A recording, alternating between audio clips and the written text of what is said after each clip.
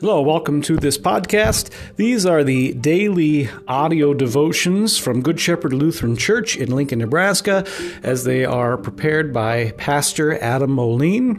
You can check out our church website, goodshepherdlincoln.org, if you want to get more of these particular devotions. They're also available in video format on our YouTube page. Let's get into today's devotion.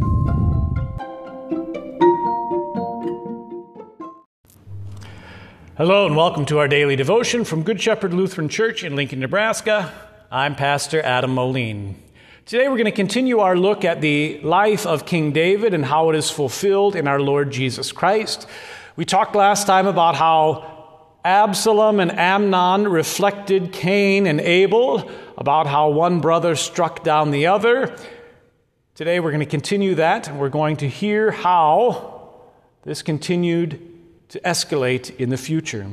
We're going to pick up with 2 Samuel chapter 14. Absalom had run away from his father after murdering his brother, and David loves his son still and desires him to return still and to forgive him and let him live in that forgiveness. 2 Samuel 14. Now Joab, the son of Zeruiah, knew that the king's heart went out to Absalom. And Joab sent to Tekoa and brought from there a wise woman and said to her, "Pretend to be a mourner and put on mourning garments. Do not anoint yourself with oil, but behave like a woman who has been mourning many days for the dead. Go to the king and speak thus to him." So Joab put the words in her mouth. When the woman of Tekoa came to the king, she fell on her face to the ground and paid homage to him and said, "Save me, O king." And the king said to her, "What is your trouble?" She answered, "Alas, I am a widow. My husband is dead, and your servant had 2 sons, and they quarreled with one another in the field. And there was no one to separate them, and one struck the other and killed him. And now the whole clan has risen against your servant. And they say, 'Give up the man who struck his brother, that we may put him to death for the life of his brother whom he killed.' And so they would destroy her also. Thus they would quench my coal that is left and leave to my husband neither name nor remembrance on the face of the earth." Then the king said to the woman, "Go to your house, and I will give orders concerning you." And the woman of Tekoa said to the king, "On me be the guilt, my lord the king, and on my father's house. Let the king and his throne be guiltless." The king said, "If anyone says anything to you, bring him to me, and he shall never touch you again." Then she said, "Please let the king invoke the Lord your God, that the avenger of blood kill no more, and my son not be destroyed." He said, "As the Lord lives, not one hair of your son shall fall to the ground." Then the woman said, "Please let your servant speak a word to my lord the king." He said, "Speak." And the woman said, "Why then have you planned such a thing against the people of God? For in giving this decision, the king convicts himself, inasmuch as the king does not bring his banished one home again. We all must die. We are like water spilled on the ground, which cannot be gathered up again. God will not take away life, and he devises means so that the banished one will not remain an outcast. Now I have come to say this to my lord the king, because the people have made me afraid. And your servant thought, I will speak to the king. It may be that the king will perform the request of his servant. For the king will hear and deliver his servant from the hand of the man who would destroy me and my son together, the heritage of God. And your servant thought, the word of my lord the king will set me at rest. For my lord the king is like the angel of God to discern good and evil. The Lord your God be with you." Then the king answered the woman, "Do not hide from me anything I ask you." And the woman said, "Let my lord the king speak." The king said, Is the hand of Joab with you in all this?" The woman answered and said, "As surely as you live, my lord the king, one cannot turn to the right hand or to the left from anything my lord the king has said. It was your servant Joab who commanded me. It was he who put all these words in the mouth of your servant. In order to change the course of things, your servant Joab did this. But my Lord has wisdom like the wisdom of the angel of God to know all things that are on the earth." Then the king said to Joab, "Behold now, I grant this. Go, bring back the young man Absalom."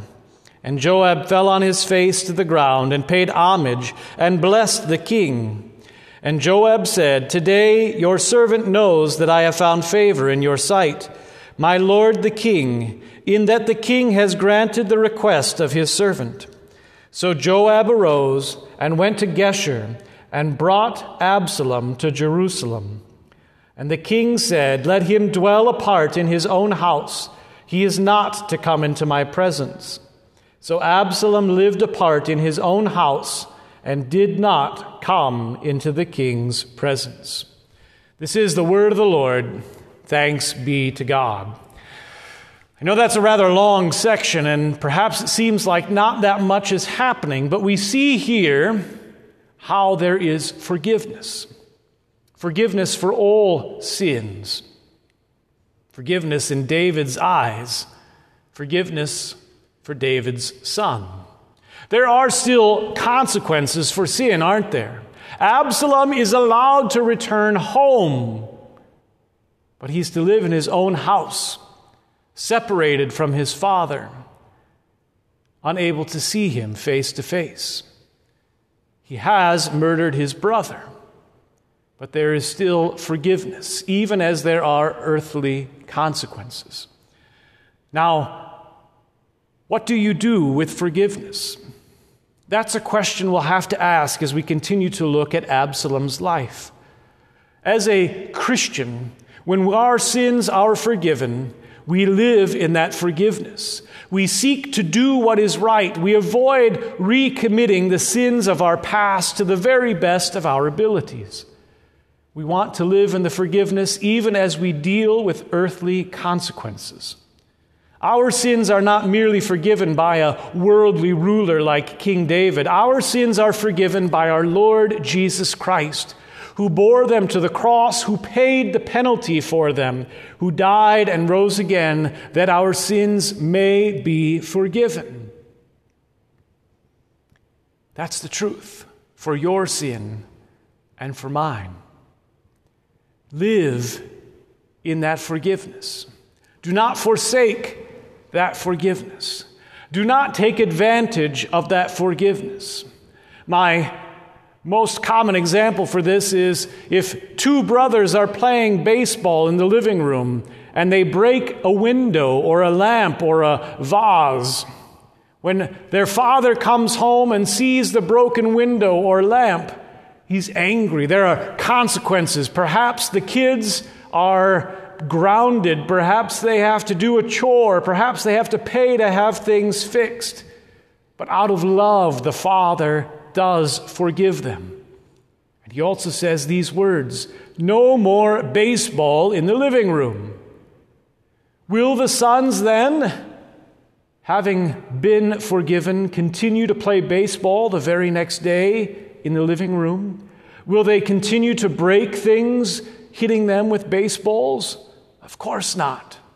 In the forgiveness they have been given, they will seek to no longer commit that sin or wrong. They will seek to do what is right. That's the chance Absalom has. That's what you have in the forgiveness of Jesus. This is a very important concept for us to wrap our minds around in this day and age. So many Christians say things like, "We're forgiven, so now we can do whatever we want. Christ has already died. Who cares what you do?" Repent of that idea. Repent of that sin. Live in forgiveness and seek to now do what is right going forward. Do not let sin rule in your hearts as Absalom will. Instead, trust in the mercy of God and live in that forgiveness. In the name of Jesus, amen.